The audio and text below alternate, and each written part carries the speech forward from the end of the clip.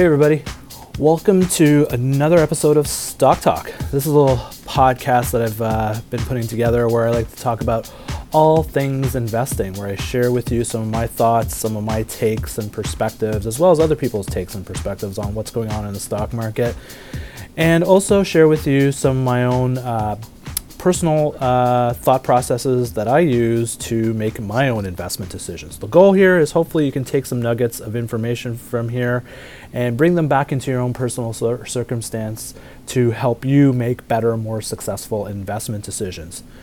My name is Amin Reina, and I'm an investment coach and founder of Sage Investors. And what I do as an investment coach is I try to help people who want to become more financially independent.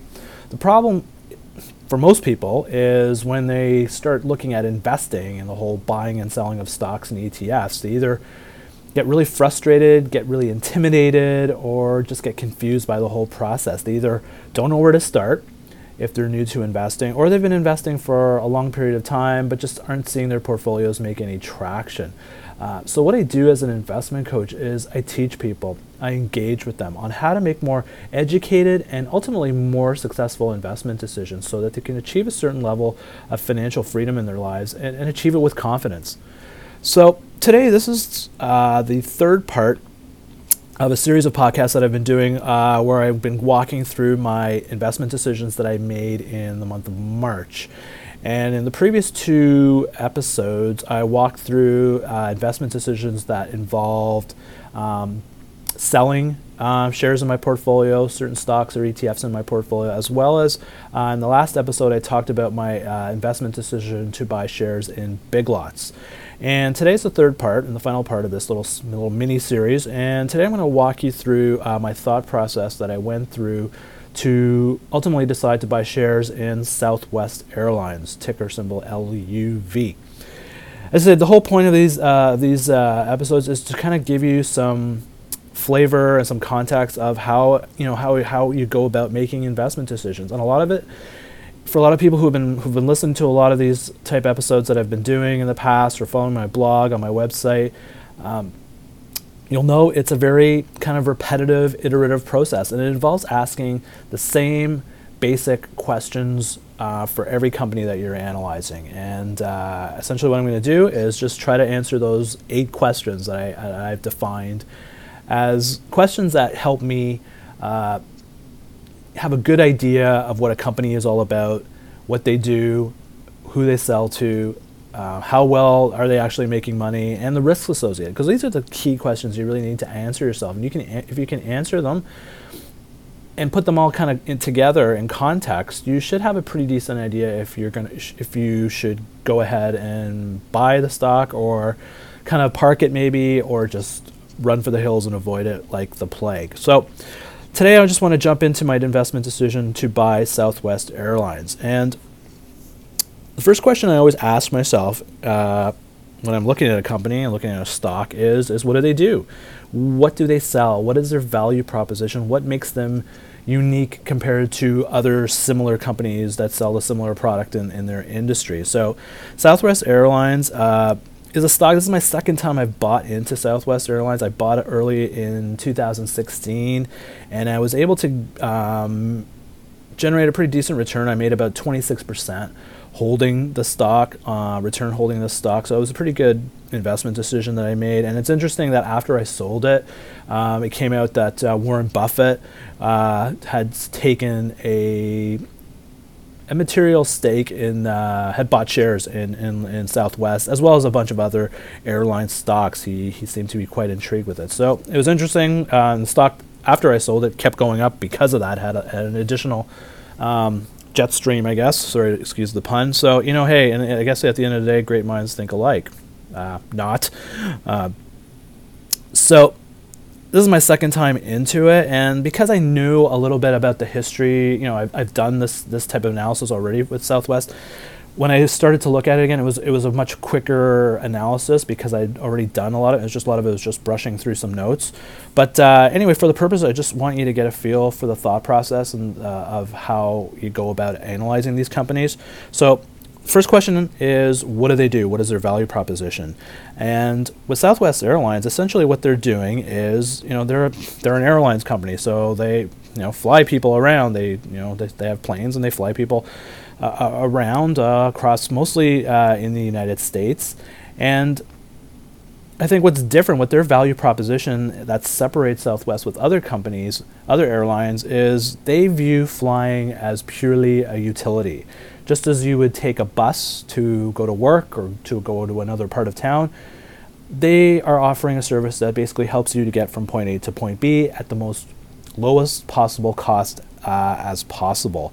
So they view themselves as a utility, and so the nature of the products that they sell is they don't have a lot of frills. They don't have like first class, economy coach, economy plus, and whatever frills, they don't sell. They don't give you free pretzels and things like that. You have to buy them, and so basically for all the frills, you have to pay for the frills, and by doing that, they believe that way they can keep their costs down. So their emphasis is on low cost and delivering high service, and that's the name of the game with them.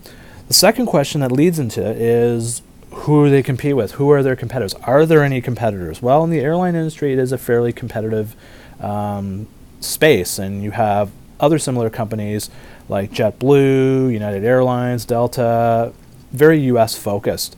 And Southwest is kind of a pioneer in a sense, as they were one of the first originating low-cost airlines, and more specifically, a low-cost airline that was profitable. There's been a lot of attempts by a lot of airlines to offer low-cost flying experiences, but they just couldn't make it work. All kinds of issues in terms of legacy costs, overhead, just the capital costs, because airlines, flying planes is a very capital-intensive business. You need a lot of equipment, people, infrastructure to support that mechanism. And then there's the whole regulatory side of it too, because you just have to make sure your planes are up to code and your people are experienced who are flying them. So there's a fair bit of competition in the space. Third question that I ask is, okay, who would fly with Southwest Airlines? Who are their customers? Who are their key customers that they go after? Their key customers are very much value conscious people. They're looking for a good deal, and they just want to go from A to B. They just don't want to. They're not looking for a great experience. They don't want their seats to fold back. They just want to get on a damn plane and get to where they need to go to. Who are the type of people that would go on it? I think it's a cross-section. You would have people from individuals who are looking to be to save money on travel costs. You're looking at small businesses, small to medium-sized businesses who are looking to keep their costs low, startups who are looking for a real value because they don't want to spend a lot of their overhead budget on getting from point A to point B. They want to keep those costs as low as possible so they can redirect their core investments into the fundamentals functions of their business. So I would say small, medium-sized businesses and just value-conscious, very price-sensitive customers who do that. And that leads into my fourth question is, okay, these are the people. Are they going to fly with Southwest Airlines, once in a blue moon, or are these people, do they have a critical mass of people who will come over and over and over again to buy their product and to fly with them? Because ultimately, as investors, we want to invest in companies that are generating repetitive business, recurring revenue. It means recurring cash flow, which flows through the business, which sustains the life of the business. And so from the perspective of Southwest, yes, they do have a very loyal and devoted following, and there is a large group of people that are willing to shell out, really sacrifice all the little bells and whistles of the flying experience to just sit down and get in a plane and get to wherever they need to go. A lot of times these people who are flying through Southwest, the way they've set up their airline system is that they fly on a kind of hub and spoke kind of thing. Their travels, the flight times are pretty short because their distances between locations are very short. So you don't go on Southwest Airlines for a 7-hour trip. You're going on there to get, an hour, hour and a half, kind of just shuttle around the region you're kind of looking at. And so they have a very loyal customer, and people like that. They love the value proposition that they own. So that's kind of their customer base on that. So from all intents and purposes, it's a pretty strong company, has a very unique value proposition. It's very competitive. It's considered one of the industry leaders in airline flying. Has a very loyal customer base, value conscious. That's all great, but the question as investors we want to ask ourselves is, do they make money? And that leads to my fifth question. Does this company, the Southwest Airlines, actually make tangible wealth? And for those of you, the easy answer is just look at their net income. For those of you who have been following my podcasts and my analysis in previous iterations, one of my go-to data points that I always check is return on invested capital, cost of capital, and I compare it with the company's cost of capital. And if the company's got excess returns on invested capital, their return on invested capital is greater than their cost of capital, they're creating tangible wealth, they're creating positive economic profit. And from my experience, companies that have an ability to generate consistent positive economic profit tend to be more valuable. They will have a premium on their stock price, while companies that cannot earn their cost of capital will be discounted by the market, will have lower stock prices. So when I looked at Southwest Airlines, the returns on invested capital over the last 3 years have ranged between 19 and 25%.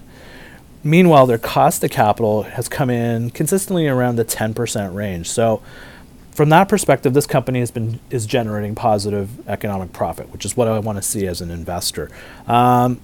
Their revenues have kind of been growing. It's not a growth company in the sense. Revenues grow in the single digits, around 4 or 5% a year, which may not be great for if you're in a growth scene. That may not be great, but again, one of my takes is companies with modest growth rates that can generate strong returns on invested capital tend to be worth more, tend to have a lot more value creation, wealth creation within it, and ultimately that feeds into stock prices over the long term. So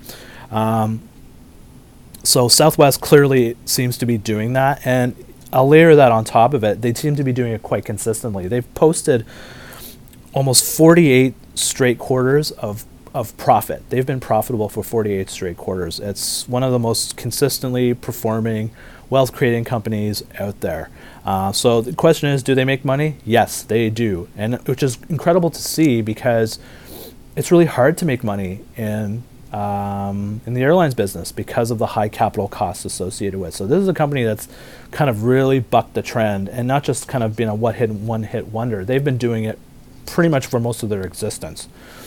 So that's their, are they making money? The next question that I'll ask is, what do they owe and who do they owe money to? And this is more looking about the financial strength of the company. Is this company financially strong? Is it going to be able to withstand future shocks in the marketplace and survive?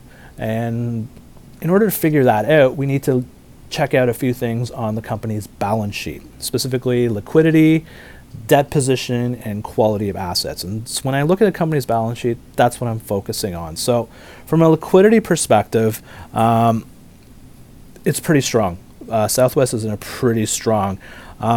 They have essentially, the easy way to look at it is comparing a company's current assets to their current liabilities, or comparing the company's cash position to their long-term debt position. Right now, Southwest has enough cash that they could pay off all their long-term debts tomorrow if they wanted to. So they have a lot of cash in the bank, which is great. They have a pretty solid liquidity position. So this company is not going out of business tomorrow. There's no financial stress around it. And ultimately, that's great for investors because we want to invest in businesses that are going to be around for a long period of time. That's good. In terms of debt level, it's actually got a very manageable debt equity ratio. It's at about 0.25, so it's a very manageable debt. It is able to service its debt requirements, which is great to see. As I said, the airline space has been notorious for companies having a lot of financial issues. Financial strength hasn't been too great. So Southwest, from that perspective, is pretty solid in that side. And then also their quality of the company's assets, their level of intangible assets like goodwill intangible assets on their balance sheet.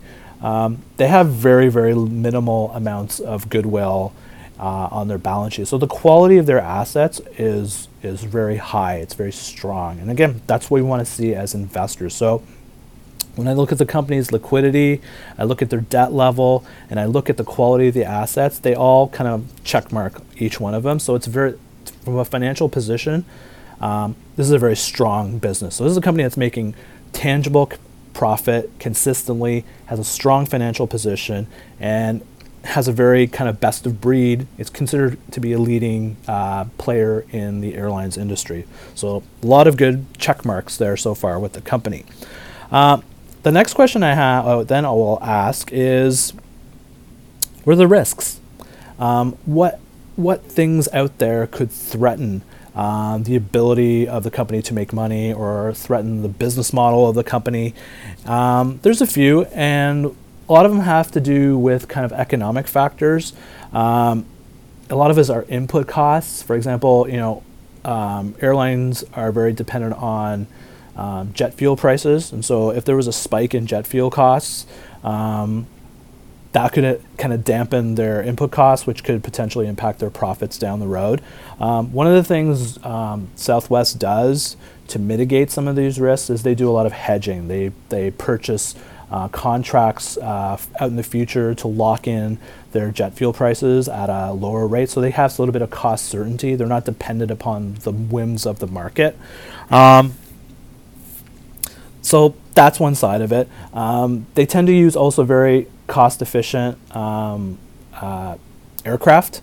If you notice the fleet of Southwest Airlines, they all basically fly. It's the same plane. It's the Boeing 737, and there's a lot of logic that goes into it in that it's easier to train pilots to fly any of the planes on the fleet. It's easier to maintain.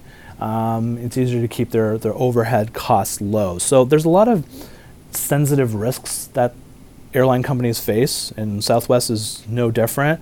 But they seem to have generated an ability to manage those risks effectively. As I said, this company has posted 48 straight quarters of profit, and so you can't do that unless you have a very strong management team that is kind of thinking ahead and is managing the business on a long-term successful basis.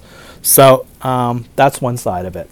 The other threat also is from an economic perspective is slowdowns. If there's a slowdown in the economy goes into recession, first thing that companies tend to cut in terms of overhead is travel costs. And so Southwest does face that risk of potentially seeing lower traffic in their planes. That's a risk that all airlines face. But again, given the nature of the Southwest's value proposition, which is low cost and viewing flying as a utility, it's kind of there already. It's kind of positioned itself to be that low cost carrier that even if things were to slow down can still provide value to customers who still, despite slowdowns, need to get out and do business and get out to reach people from that side of it. So there's risks facing Southwest, but there are risks that they've seemed to have done a pretty good job in managing those risks over a period of time. So everything so far looks really good and really, really positive with this company. And it's interesting, like the analysis I did a couple years ago when the first time I owned it, and I looked at it now, not a lot of things have really changed in the nature of the business. The company just keeps cranking out great earnings, tangible wealth. It's still that deemed to be that best of breed company in terms of in the airline space. These are all good things, but at the end of the day, as investors, we want to find these companies, but if we decide to want to buy stock, we want to pay a pretty good price. We want to pay a discounted price. We want to get a good deal on it because we want to have the potential of seeing the stock going up and being able to participate in that stock going up. So when I looked at, the only reason I started to look at Southwest was that the stock was trading around in the 70s at one point, and I've had it on my watch list, since I sold it, and the stock kept going up and up, and it got up into the 70s, and so I've really kind of looked away from it. But over time, it looks like the stock has been falling, and it fell to almost the mid 50s, and a lot of it was, I guess, the stock just got out of favor, and analysts were just not impressed with the performance, even though it's cranking out profits every quarter. It just became a little bit out of favor. I could sense that the consensus was very out of favor. So I started looking at in terms of valuation. And in terms of valuation, when I looked at it on a relative basis, looking at forward PE ratios, it's still, even though it fell down into the mid 50s, it's still pretty pricey compared to other airline stocks. And on a discounted cash flow basis, the valuations were coming in around. Let me see, where is this coming around? The valuation came in around, it was still around the $50 to $63 range. So in that sense, it's still pricey. And this time I started looking at it was in the 55 range.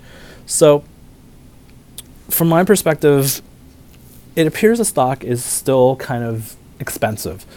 But I think what drew me to it is, one of the things with stocks is sometimes, even though you're trying to look for the best deal and try to get the stock as cheap as possible, sometimes you just have to kind of bite the bullet and buy in at a higher price. And especially if you're going to buy really premium, blue chip, high quality businesses, well-run businesses, sometimes they're just going to sell at a premium, a little bit of a premium. And that's okay, because reasons why Buffett goes into these type of stocks is he's not investing it to flip it in 3 months. He's looking to buy a stock and hold it for long periods of time, decades if he has to get the value and get that appreciation out of it. So when I looked at the stock at $55, I thought, yeah, it's a bit pricey, but considering it was trading in the 70s and it's down in the 50s, the valuation's coming in around, at the most, around the 60 level, mid 60s. I thought, what, maybe there's some opportunity here. Maybe this is an opportunity to jump in and buy a really great, high quality business at a discounted price. It may not be at a great discount, a ludicrous discount, but it's a discount nonetheless, and hold that for a while and run with it for a while. So when the stock hit around the $55 level, I jumped in, and to me it was a good time to jump in. And so what I did is I bought a small position in Southwest Airlines, and really with the baseline that if the stock were to fall even further because the market crapped out, or just bad fundamentals, perceived fundamentals changed, I would just buy in more and buy some more as it goes down, because to me is like it's a best of breed business. It's a high quality business. It's got really solid management behind it, and it's demonstrated that it knows how to create profit, and it's also demonstrated that it's able to manage a very risky, it operates in a very risky regulated environment, and it's demonstrated that it can manage through that. And so to me, I thought this was a great opportunity to jump back in. As I said, I've owned it before, and it was a good experience. And I thought, hey, there's an opportunity to buy it again, and hopefully it'll be a similar experience. And so that's my decision. So that's pretty much what I did, and that led me to buy shares of Southwest Airlines. If you want, you can actually see, I wrote this up also. If you go to my website, sageinvestors.ca, and go to the blog page, you will see I have my write-up also here for Southwest Airlines. And I also have a mind map video where I kind of scratch out some of the key points of my analysis. So you can check that out. There's a little video there on the website too. So that's what it is. That's what it is. It is what it is. If you have any questions about this, about the analysis, about the approach, feel free to reach out to me through my website, sageinvestors.ca. Hit me with an email there. I'd be more than happy to reach out to you. If you have any questions, you can find me on my Facebook page, Sage Investors, and you can find me on Twitter. My handle is @SageInvestors. I'm on there all the time, tweeting about takes. I'm offering my takes about what's going on in the market, sharing with you some content from some other really cool people that I follow in the investing side who really know their stuff about it. If you want to do that, I'd be more than happy to answer any questions. I also do an email once a week. I send an email out every Wednesday morning that when I'm posting new content on my website, blogs, podcasts, videos, I put out an email out there letting people know, but I also share with people some of what I'm personally reading in the investing world and what I'm kind of tapping into to help me make my own investment decisions. So if you're interested, you can subscribe. Just go to my website, just drop your email, and get on my mailing list. And I send those out every Wednesday morning. Yeah, that's pretty much all I got for you. So this is the end of my series here on all my investment decisions that I made in March. I hope you find them valuable. Key thing also I just want to take away that, I'm talking a lot about stocks and decisions that I've made to buy Southwest, to buy big lots, to sell shares. The point of why I'm sharing this to you is to be very transparent. As I said, I'm a person who teaches people how to make investment decisions, and I believe strongly it's one thing for me to teach people how to do this stuff, but it's another thing to actually practice it and model the behavior and model the actions. So what I want you to take away from this is not, okay, he bought Southwest Airlines, I'm going to go buy it too. I want you to take away the thought process, that having that framework for how you frame your investment decisions is really what successful people who are really good at investing do. They have a methodology, they have an ideology, and they execute it religiously. And it's very iterative, and as hopefully you can see, it's a very iterative, repetitive kind of process. So definitely I'm going to stick, putting a disclaimer out here. I'm not recommending you go out buy Southwest Airlines. I'm just sharing with you how I came about doing it, and the process. Trust the process, and the logic and the framework is really what I'm sharing with you on that side. So that's all I got for you this week. Thank you very much for listening again. You can find all my podcasts on my website, sageinvestors.ca, or you can go on iTunes, do a search for Sage Investors, or you can go on Google Play. We're on the Android world side now too, so you can just do a search for Sage Investors and you can access all my podcasts through there as well. As a new thing we're doing right now. So thank you very much again for listening in. This has been another episode of Stock Talk. My name is Amin Reina of Sage Investors, and we'll catch you again another time. Take care. Bye-bye.